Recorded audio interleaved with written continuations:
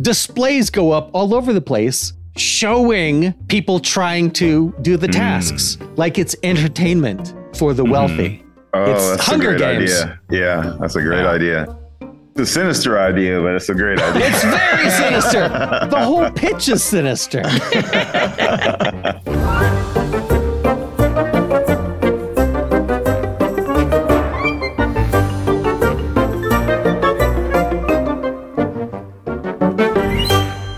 Hey there, story fans. Welcome to Almost Plausible, the podcast where we take ordinary objects and turn them into movies. I'm Thomas J. Brown, and today I'm joined by Emily. Hey, guys. F. Paul Shepard. Happy to be here. And guest Jason Johnson.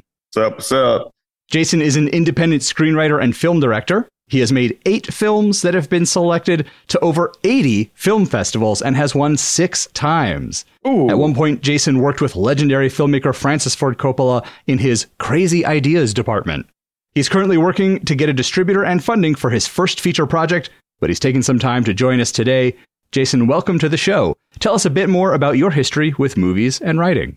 Thanks for having me. I've been an independent filmmaker for about 12 years now, and I started not knowing anything, but have had an opportunity to make 8 films now and just doing the DIY thing, and happy to be on the show. That's great. I mean, having gone to school for film, it's one of those things that anytime I see somebody who's out there successfully doing it, I think that's fantastic. So, Yep. I know it's not an easy industry to be working in, especially, well, I mean, I guess if studio or independent, either way, it's tough. So, Yeah, I would say it's very tough, but we're trying to do it, and it's just film is plan A. I don't really have a plan B, so we'll see how it goes. Maybe this could be your plan B. You can just join us. Well, Jason, since you're the guest on our show today, you get to pick the topic we are covering. What ordinary object have you chosen? I've chosen watch. A watch. That is a very ordinary, everyday sort of object. Well, we begin every episode of Almost Plausible with a pitch session. Each of us has come up with some pitches for a movie about a watch, so we'll take turns sharing those ideas, and then together we'll choose one and develop it into a story. Emily, how about you pitch first? All right. So my story is Natalie is a happy and healthy young woman. Her life is good and everything runs on a great schedule. Her sister would say she's a little too scheduled now. Natalie wasn't always so disciplined. Her life used to be a mess. She couldn't hold down a job or a relationship. When she did remember engagements, she was always very late. But all that changed when she found a funky little smartwatch at a trade show her sister dragged her to a year ago. Now she's always on time, is able to organize her day in perfect 2-hour chunks. The watch gives her reminders, and she doesn't even have to program them in or link it to her calendar. It just knows what she should be doing and when. She becomes obsessed with it, and one day the watch begins asking her to do kind of terrible things, like steal some gum or knock over the bike messenger. The day it asks her to kill her sister, Natalie struggles with what to do. She loves her sister, but the watch has never been wrong. So she's been doing these terrible things all along.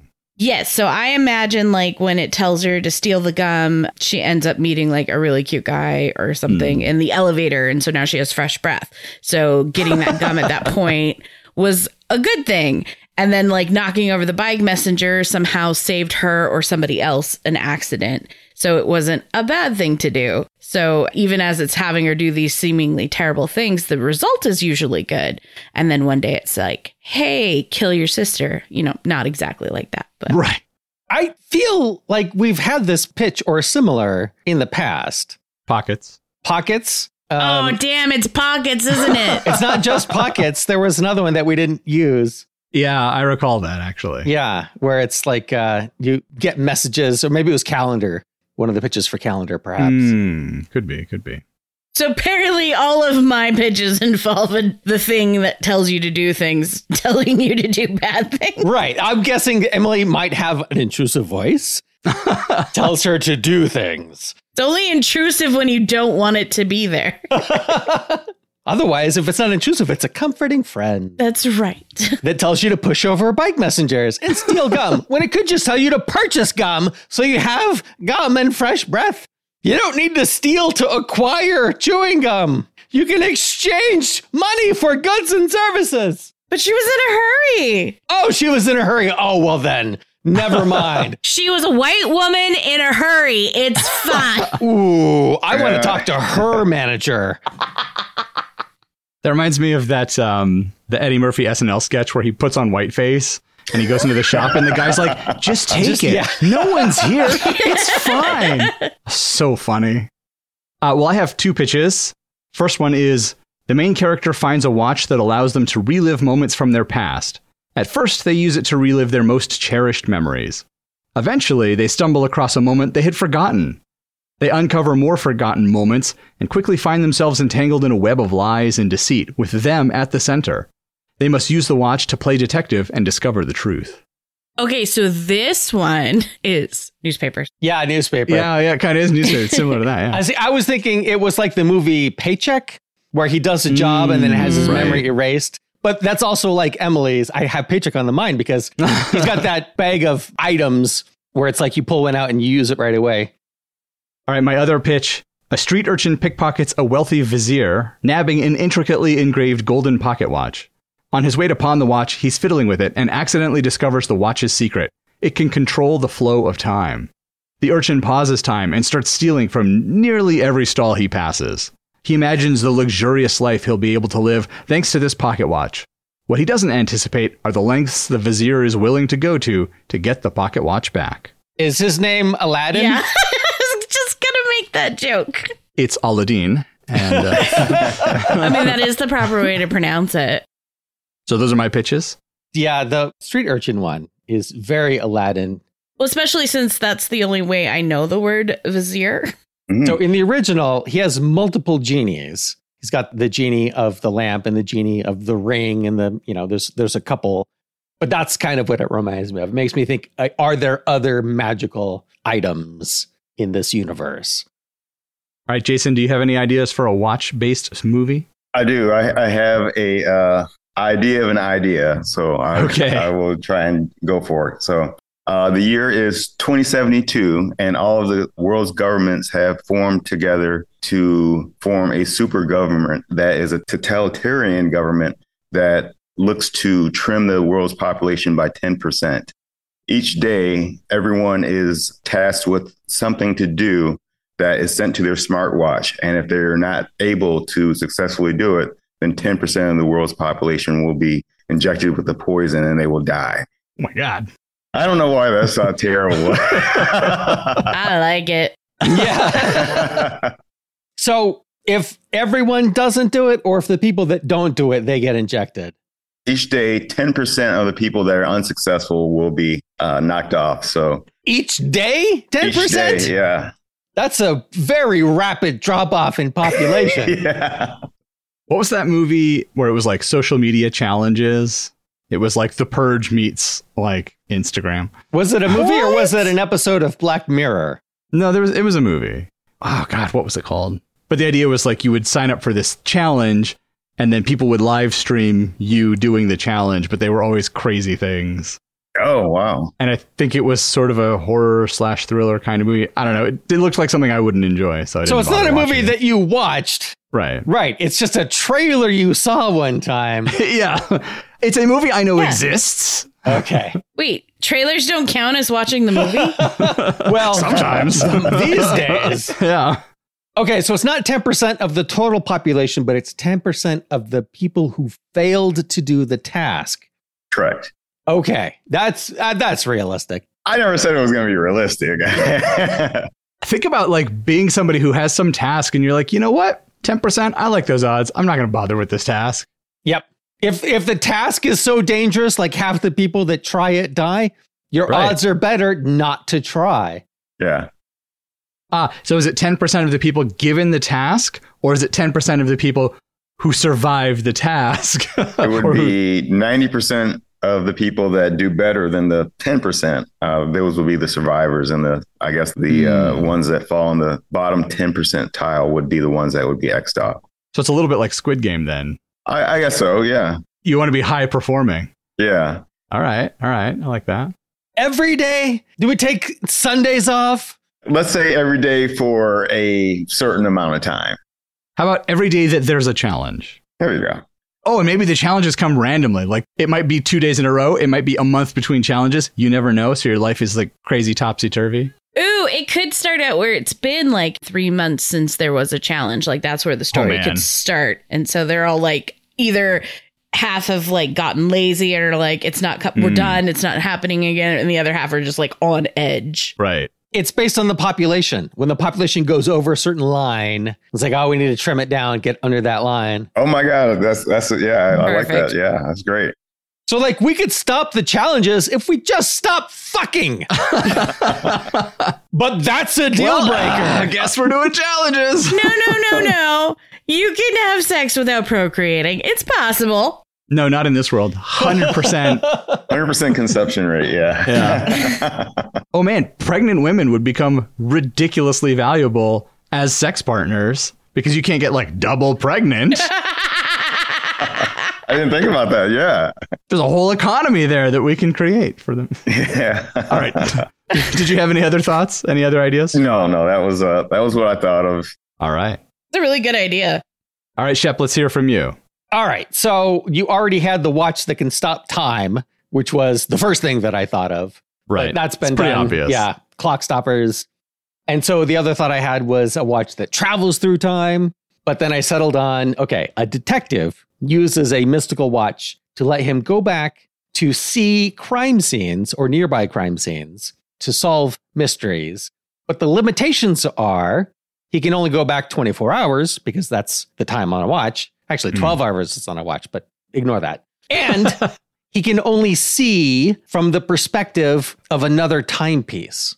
So he's not physically back in the past. He's observing. He's watching. Watch. Look, nice fun there. Hey. Follow-up questions. Can he switch timepiece perspectives? So if there are watches and clocks and things like that in the area, can he jump between those? Or is he just in one of them and that's the one he sees it from? No, he's got to be able to switch because then he's taking an active role to try to get like the best perspective on the... Right. Is he limited to time zones? Yeah, if he flies to... I think he has to physically be there to start it, to touch a timepiece and go back. That makes sense. Oh, okay. All right. Yeah. So it's 24 hours from his current location. Okay. Can the clocks be digital and analog both? He can switch between? Well, see, that's what I was wondering about. Like, when is this set? Because if it's set in the future, there's going to be a lot fewer analog clocks. So he jumps back and he sees that. Can he do that multiple times or is he limited to one jump back? I think he must be able to do it multiple times. Like, it's a detective solving a mystery, and like every clock is a camera that has observed the scene. So he can go back and replay the footage from the past 24 hours from any of those virtual clock cameras. So to fix the 24 hours thing, you could have a watch that has 24 digits on its face and just a single hand that moves around, and people could comment, what a strange watch. Oh, it's a 24-hour watch. Yeah. All right. Is there one of these that is jumping out at us more than the others? I like the detective one. I like the totalitarian government one. I guess I'm, in that sort of dystopian mindset. Right. I was watching a climate change documentary right before. That explains it. Yeah, and they were like, we're all going to die. So yeah, that was kind of the genesis of the idea. Right. We're all going to die unless we take drastic measures like murdering 10% of the population every day. Just got to keep them under that line. If that's one way to cut down on climate change, cut down on the number of people. Although really it's the top 1%ers that are using up all the resources. How political do you want it to be? So we only need to kill 1% of the population, and then to not put them to waste, we should eat them. So you're saying eat the rich. Yeah. But if you eat the top 1%, wouldn't there be like a new 1%? Yeah, so just do that every day. Oh. Yeah, that's the problem with Eat the Rich, is that there's just more people to take that space in line. It's like a Logan's Run thing. You get to be rich for a little while, and then... I mean, I wouldn't say no if I was given the opportunity. That's why rich people are always trying to go to space. They're trying to get away. They know it's coming. Yeah. Try to come and eat me on Mars, bitches. Like Elysium. Yeah. Yes. Yeah. Yes. So is that the one we want to go with? I like both the detective and the totalitarian government one. So in the totalitarian government one, we said that this event happens whenever the population gets too large. Is that a thing the citizens know? Or is that sort of a thing that gets revealed later in the film? Is this just like a mysterious thing that happens that everybody just puts up with because it's been happening this way for 100 years or, whatever? It depends on how you want to create the tension. If it's random and they don't know why it's happening, there's obviously a good amount of tension with that. But then you have that extra layer, I think, if they know that when the population goes over. So they are extra careful about contraceptives and, hushing up pregnancies, hiding them and hiding kids and stuff like that. Yeah, I think they should know. I agree. Because then that steers society. Yeah. The whole point of the not Hunger Games, what are we calling this? The purge, the limiter. The whole point of the limiter is to keep the population down. So it's better if the population knows. Yeah. This sort of thing always reminds me of St. Matthew's Island, where there was a reindeer population. So there were basically some reindeer that were put on the island for, I think, like the Coast Guard had a base there. And so they were there to be like meat, I think. And then eventually the Coast Guard was like, oh, okay, we're done. We don't need to be on this island anymore. And they just let the reindeer go wild on the island. And there were no predators and there was lots of food. And so the reindeer population exploded and it just kept growing and growing and growing. But then there wasn't enough food because there were too many reindeer, and eventually they all completely died out. And so it was one of those things where, because the population got too big and wasn't controlled, that was the collapse of that, of those reindeer. So it's the same sort of thing here. So maybe it's like the St. Matthew Project or whatever, right? Where they're trying to ensure that the human population never goes above a certain amount that scientists have determined, we can't feed more than, 10 billion people or whatever the number is. So once we get up to that number or close to that number, we have to cull the population, and that'll buy us some time. Well, this has also been done before. There was like an experiment with mice or rats or something like that.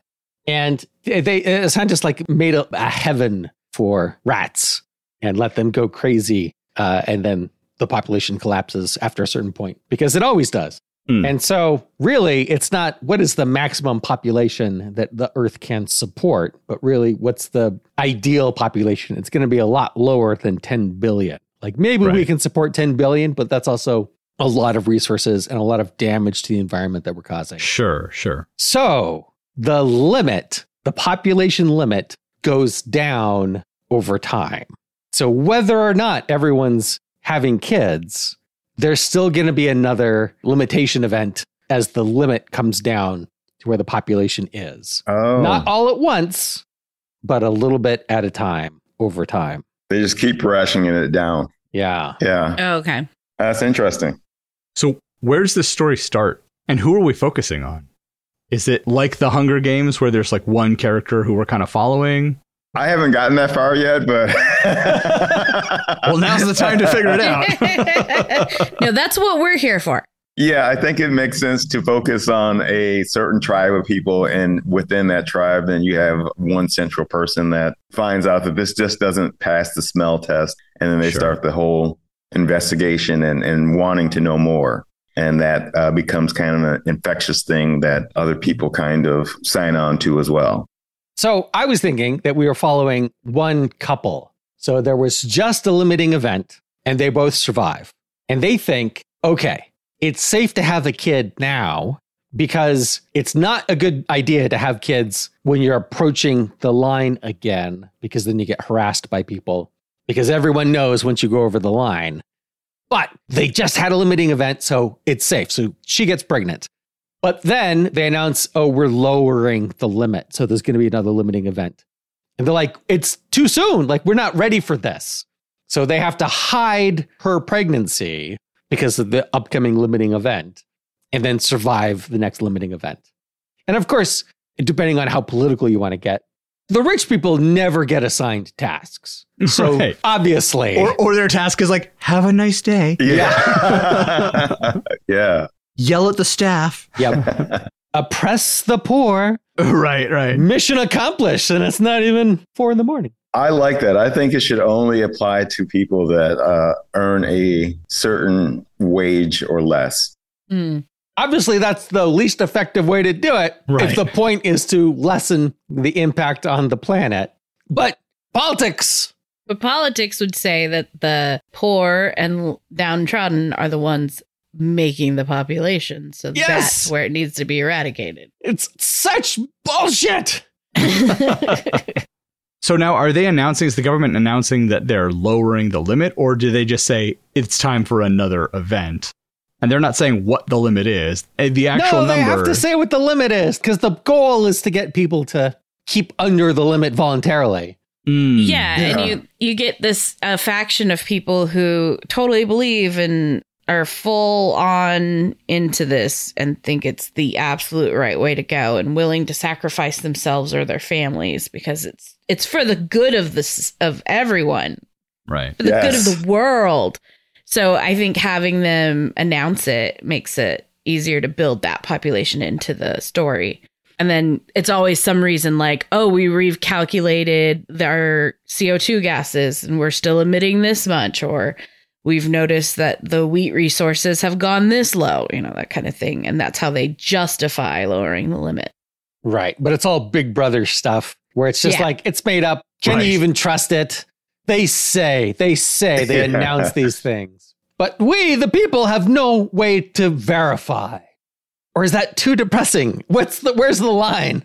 Well, I mean, it's dystopic, so it's not too depressing ever. I think it depends on the end. Like, do they overthrow the government? I would say my vote says yes. They overthrow the government and then they find out that it was all a sham in the whole time. And then they take back the resources. They take back their civility and just everything that is good. So it's you take a bad situation and you make it a really good one. So one of those things where there was like an AI running on a computer and there's not actually anybody in charge of the program. It's just a computer that keeps being like, my goal was to reduce the population. And so now there's like 2 billion people left on the planet instead of we're at over 8 now, I believe. So it's just kept going down and down, but nobody knows how many people are actually on the planet. And they just have to accept this. So you want to take it out of the hands of evil people and put it into the hands of evil computers. You don't want it to be a bet between Jeff Bezos and Elon Musk on who can get for $1 more people. Yeah, right. Well, maybe it's more Snowpiercer then, where you've got the ultra wealthy who kind of don't have to play by the rules, and there's some dictator type of person at the top who's just completely unhinged. And it's been a while since I've seen Snowpiercer. I may be misremembering. All I know about Snowpiercer is the Willy Wonka theory video I saw on YouTube. I have heard the name. That is where my knowledge of Snowpiercer is. I mean, I've seen clips of it and stuff. Sure. So if they overthrow the government, what happens? Are they abolishing this program? Is that the sort of final triumph? Is it a triumph? Or is it the deer again? Ooh, that's actually a good question. Maybe they try to blow it up like Skynet, but it's already online and it just kind of regenerates after a certain amount of time. Is it too dark and depressing for them to get up there and realize, oh shit, this program is actually effective and it's doing its job properly? And yeah, it's oppressive, but it needs to be. Like, it feels bad, and I wouldn't call it good, but it's necessary. That's the argument the computer's making when they're breaking into the AI building. Yeah. Yeah, it's like iRobot. Yeah, my logic is impeccable. Yeah, my logic is flawless. Yes, but it's also heartless. I don't know. I think audience-wise, like general audience-wise, you don't want to end it with the people getting up there and then realizing, oh, the computer program's correct. Okay, back to life as normal. Sure. That's not humanity. The general population does not want to. They want to feel heroic. They want to feel like humanity can survive anything. And Right. It's meant to survive anything, and that any sort of oppressor needs to be dealt with. Even if it's for our own good. Right. Yeah, because how many times throughout history have we been told this is for our own good? We know what we're doing. Just do as you're told. Sure. So do we want then to have it not be a computer that's running everything, but a person or a group of people that we can point to and say, like, no, you are just as flawed. You are wrong. I think the goal or the resolution is not to destroy the limiter, because realistically, we do need a limiter because we're going to fuck ourselves to death. The goal is to make the top 1%ers take part. So everybody's got the watches on. Everybody gets the task. Everybody gets a random task. Everybody gets a realistic task. No more of this getting a free pass because you're wealthy. Okay. It's the princess in Dragon Slayer, to go off on a real far tangent. She was never put in the lottery of the people drawn to go be sacrificed to the dragon. So what's the inciting incident? The inciting incident is they're lowering the limitation just after the one girl got pregnant. Like, this is messing up everything. Why didn't they tell us ahead of time that the limitation was going to be lowered again so soon after an event? Why is this couple the heroes of the story? What skills or qualities or access, or what is it about them? I think they just represent every man. Yeah, I was going to say they were just relatable. Yeah. Yeah. They don't have any special skills or quality. They're just a happy couple who felt like they survived their task, and now they can take a breath and do a normal human thing, which is bear and raise a child. Right. So they're mad as hell and they're not going to take it anymore. Right. Because it's unfair. It's unfair to live in that fear. And, you know, that natural biological drive is fierce and hard, and it's unfair to have to fight it. Yeah. Okay. Once the announcement comes out, you're going to have groups of people that want to lower the population before the limiting event, right? Ooh. Yes. So they can go two ways. You can have, the Church of Extinction, where they drink poison and kill themselves. Oh my God. Wow. Right? They really believe in lowering the population, and they're going to do what they can, which is kill themselves. Well, and it's a selfless act because they're doing it so that everyone else can live. Yes. And so as a result, they feel that they'll be rewarded in the afterlife for helping so much of humanity. Yep. Yeah, that makes sense. And you're going to have the other group that kills people. Right. They're just going to kill people randomly because that's another way to lower the population. So they'll try to start wars, they'll do terrorist attacks, that kind of thing. I think this second group is the group our couple ends up with, not because they want to be terrorists, but they're desperate. They're desperate. They want to stop the limiting event from happening because she's pregnant. And right now, no one knows. And so they're going to do what they can. I think this is what leads them to attacking the wealthy. It's like, this is our opportunity. This is the way to. So before the couple joins the terrorist group, are they just hitting like high populous events, areas, buildings, high densely populated areas, like at random? Or do those people have like a plan and they are going after the top 1%? Or does the couple kind of like sway them or try to evolve the process into going for more of that? You can even have them talk about it's worth more to kill a rich person because they use more resources, and that frees up more resources than it is. It's almost worthless to kill the poor unless you kill many, many, many of them, which is a thing they also do. I wonder if there are different levels of these factions. So on the sort of neighborhood level where they start out, it's what we're talking about of killing the poor, killing people, just kind of whatever, a little bit more of that loosey-goosey terrorist type of thing. And then as you kind of get into some of these, maybe more toward the rich parts of the city or toward the governmental parts of the city, or, there's some sort of faction that's like, there's a plan. It's not just random murder. It's targeted. It's very targeted. And the problem is not the poor. It's not even really the rich. It's the government that's controlling this. It's the iniquity of what's going on. And that's what they're after. And so they sort of end up in that other group and realize like, oh, we can have a bigger impact on this whole thing. So there's like some point, maybe it's the end of the first act, maybe it's the mid-second act turning point where their mission goes from have our child without grief or fear to this bigger picture thing of really help everybody in the world. Okay, I have some thoughts. Okay. Once the announcement is made, murders in poor areas just happen all the time. Don't walk alone at night. You'll just be murdered out of hand. It's like a constant purge all the time. Now, in the wealthy districts, there is a lot of security. They are keeping the peace. No one's getting away with anything. This is why the terrorist group leads a raid on the wealthy district, but it fails. And some of them get captured. Among them are a couple that we're following. And the couple is promised, look, you can move here and live in the wealthy district.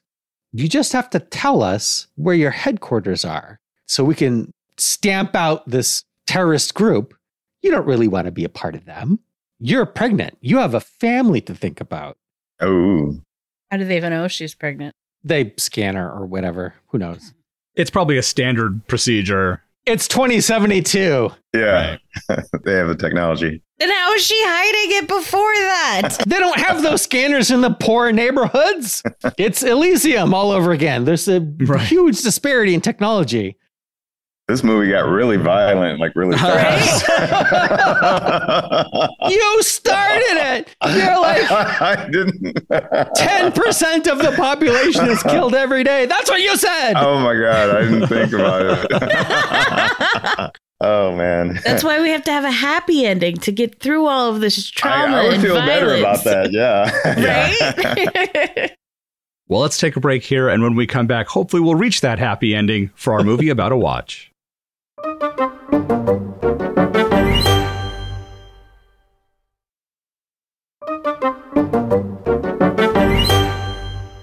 All right, we're back. So at this point, our couple that we're focusing on, they've sort of joined this terrorist group, and now they've been captured. They're in the rich neighborhood, and they've just been bribed. The government is trying to bribe them by saying, oh, you could be part of the rich neighborhood.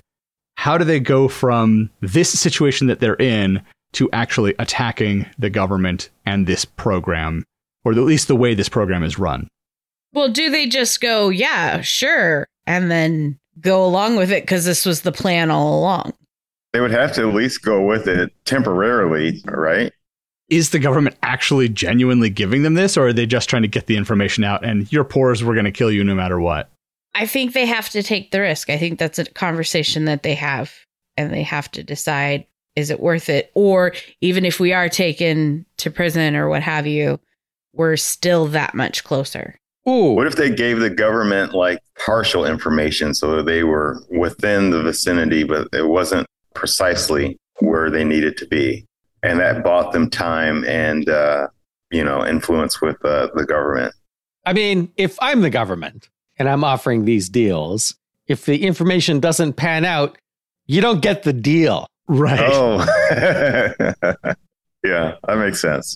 Well, what happened with the McCarthy era? Didn't those people who gave up the names get to go back and live their life scot-free? And it was a legitimate offer? Yeah. It's a good point, actually. So I think it is a legitimate offer because even in the wealthy neighborhood, the wealthy district, they still need people to clean their apartments. They still need people to serve them at restaurants, whatever. To watch their broods of children. Right. So they offer them jobs. Even though he's like a technician or something, he gets a job as a waiter because that's what allows him to live in the wealthy district. Right. They live in the district, but they are not wealthy. Right. They are a lower class citizens who live here. Yes, but it is still safer here. Right. They do enjoy some protections. Right. But this is how they find out that the wealthy don't get the tasks on their watch. Because this is leading up to the next limiting event, right? We've already established that that's coming. Right. So they give up. They surrender the location. Yeah. They get to live in the wealthy district. They're adjusting to their new lives as, hired help when previously, like I said, he's an engineer, she's a doctor, whatever. And now she's a maid. Like, it's absurd. But they're in this district when the limiting event happens. And maybe their watches don't even go off. Like, none of the watches in the whole district go off. Well, you don't want to get rid of the help. Right. No. You need the help. We've established that already. And so they're re-radicalized because of that. Not only do their watches not go off, but like displays go up all over the place showing people trying to do the tasks like it's entertainment for the wealthy. Oh, It's that's Hunger a great Games. idea. Yeah, that's a great idea. It's a sinister idea, but it's a great idea. It's very sinister. The whole pitch is sinister. They're in a really good position then because they're on the inside. Are they able to bring in outsiders? Oh, no. No, they can't open a door and let people in. It's too much security, I guess. Right. But so all of the other help are poorly educated because the wealthy don't want them to be educated. They want to keep them in their place. Yeah. But these two are highly educated and are invisible, basically. So the doors to the district are locked, but he's an engineer. He can figure it out. So you're talking about, like, he doesn't have permission to go and get people, but perhaps he can pick the door and let people in. I like that. Do they act dumb when they're around other affluent people? Do they dumb themselves down to the point? I think they must. And I think other help people teach them how to do that. Like, Right. It's the first thing they do. Like, you need to pass as one of us. You need to cover yourself so that you don't get suspected. Well, I think it's one of those things where, like, day one, there's some interaction they have with the wealthy people who kind of give them this look like, who the fuck do you think you are? And the other helper like, sorry, and pull them away. It's like, what are you doing? You can't behave like that. You can't talk to them. You can't, look at them. Right. So they're taught by the other people, hey, you need to blend in. You need to disappear into the background. You need to behave a certain way. What happens if they don't? Do they get fired? And does that mean exile into the poorer parts of town? Which means death. It's a good question. I would say yes. Right. If you don't know your place, you don't belong here. Yeah. Well, yeah. So if you get fired, it's just like, well, then we can't keep you here. Bye. You don't know your role and you didn't stay in your lane. So you have to, Or you get put on garbage duty in the underground tunnels. So one of the first days in the restaurant, someone's watch or something doesn't work. And the technician guy tries to fix it because he knows how to fix it. But you're not supposed to talk to them. You're not supposed to help them. They will hire a technician amongst themselves. Oh, they'll just send their watch in and get a replacement. Yeah. You're right. So he outs himself and they have a talk with the manager and he's fired. Now he has to find another job like by the end of the day, or he doesn't have permission to be like, you can have a countdown on his watch going, you must exit this district by whatever time. And so he's desperately seeking another job. He'll literally do anything. Now that he knows the rules, he'll follow it better. It's so oppressive. And I could see an underground garbage tunnel thing, and that could be actually. So I would like them to give him a warning the first time because he's new. He hasn't learned yet how it works. But this is how it fucking works, and don't do it again. Otherwise, you're going to have to go work in the garbage tunnels. And then later, when they're trying to get all of the poor people to come in and storm the Elysium area, he intentionally gets demoted to the tunnels so that he can let people in through the tunnels or something like that, perhaps. I think that works. Yeah. Yeah, because he's an engineer and he can hack the locks. Yeah. Right. Yeah, that's good. Very intentional. That's him being an active participant in the story. Yeah. Using their own system against them. Yep. So I feel like them getting into the Elysium is kind of the mid-second act turning point. Yes. So what is that second half of the movie? Obviously, they learn about how to behave. They see the event happen and become re-radicalized. So from that point to the end, like, what are they doing? How are they communicating with the outside world or with the poor people outside of the Elysium area? Well, I think they got to radicalize a few of the people inside too. Sure, they have all the hired help to, or hired, the indentured servants to pull from. They have them. They're going to try and radicalize them as well, because the more support they have inside, the easier it is to get the things from the outside. So maybe there's there's always a benevolent person in the wealthy side, right? Who's going to help them. Is there? Do we want that? I mean, it's a common trope. Maybe it's someone that is like dying and they don't really care anyway. So maybe they're dying of cancer. Yeah. I mean, it's kind of douchey, right? Like, hey, I've lived my whole life benefiting from this system, But now that I can't benefit from it anymore, fuck this system, you know? I think that's good. And I think that's a thing that they can say. Oh, right. He's like trying to die with this like clean conscience. It's like, you don't get that. You lived your whole life. Like, I guess thanks for helping finally, but like, you're still an asshole. Yeah. Acknowledge it. Yeah. So what does that person give them? It could just be a safe space to meet. It could be maybe that guy has a way of getting messages out and he doesn't care. He's like, yeah, sure, I'll let you send messages to wherever. Maybe he has some sort of special code that can open a door, or he has special knowledge. Maybe he helped design maybe he helped design the watch system. And so he has the knowledge they need to update the watch system to the rest of the masses. Right. So that everybody is getting the task they're given, everyone is given, is storm the district. Oh, yes. Oh, that's good. Fantastic.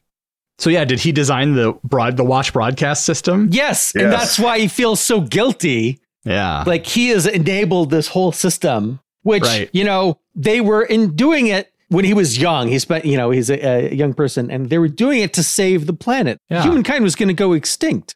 It was this or nothing, but they took his idea and they perverted it. Yeah. So he can get one message of anything you want, one task, any task, but you can only do it once because they'll be onto him immediately and they're going to close whatever little back door he has. Yep. So you got to pick just the right thing at just the right time. I like that. Yeah. Then everybody storms. It becomes an overwhelming event. Yep.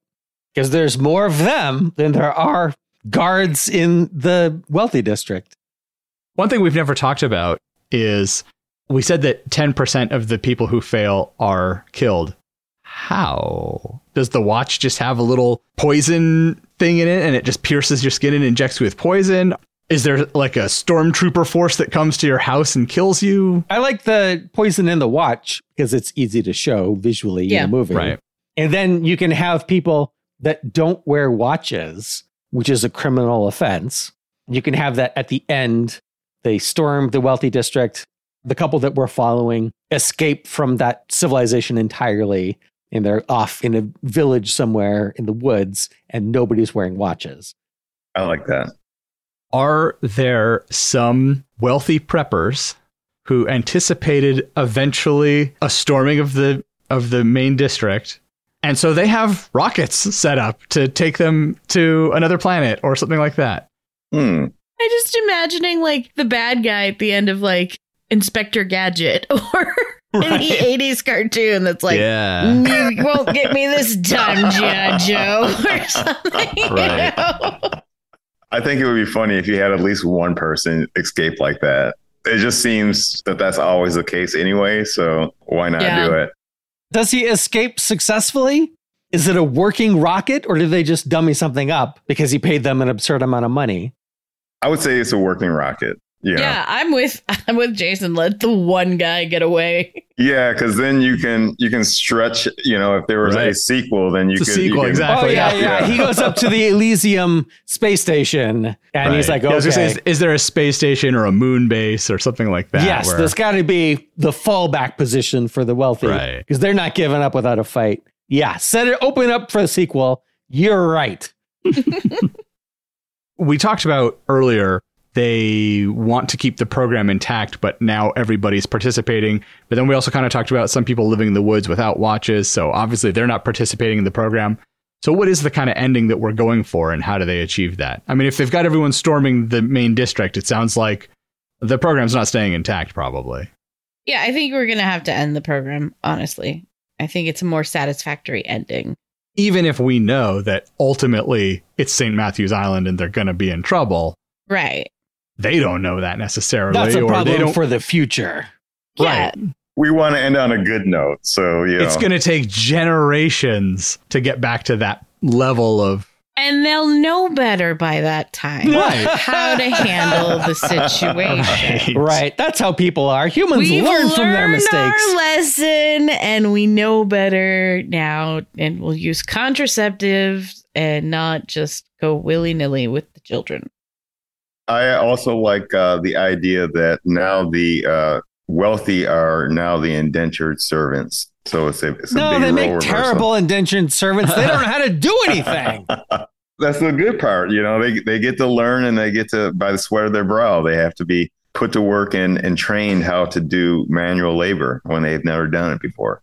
And then there's the poor people going, oh, looks like you failed that task. And they're like, oh no. Do they ever radicalize the other servants in the wealthy district, or are we just relying on sending out the message that makes the task storm the district? I feel like they do radicalize them. That's part of how they get in contact with the guy, is because they radicalize the rest of the servants, and those servants work for him or something. And they're like, oh, I bet I know somebody who could help us. See, that's better than one of them working for the guy, because then that's an amazing coincidence. And I don't like coincidences. Right. So I think it's unrealistic for them to radicalize all of them, or even most of them.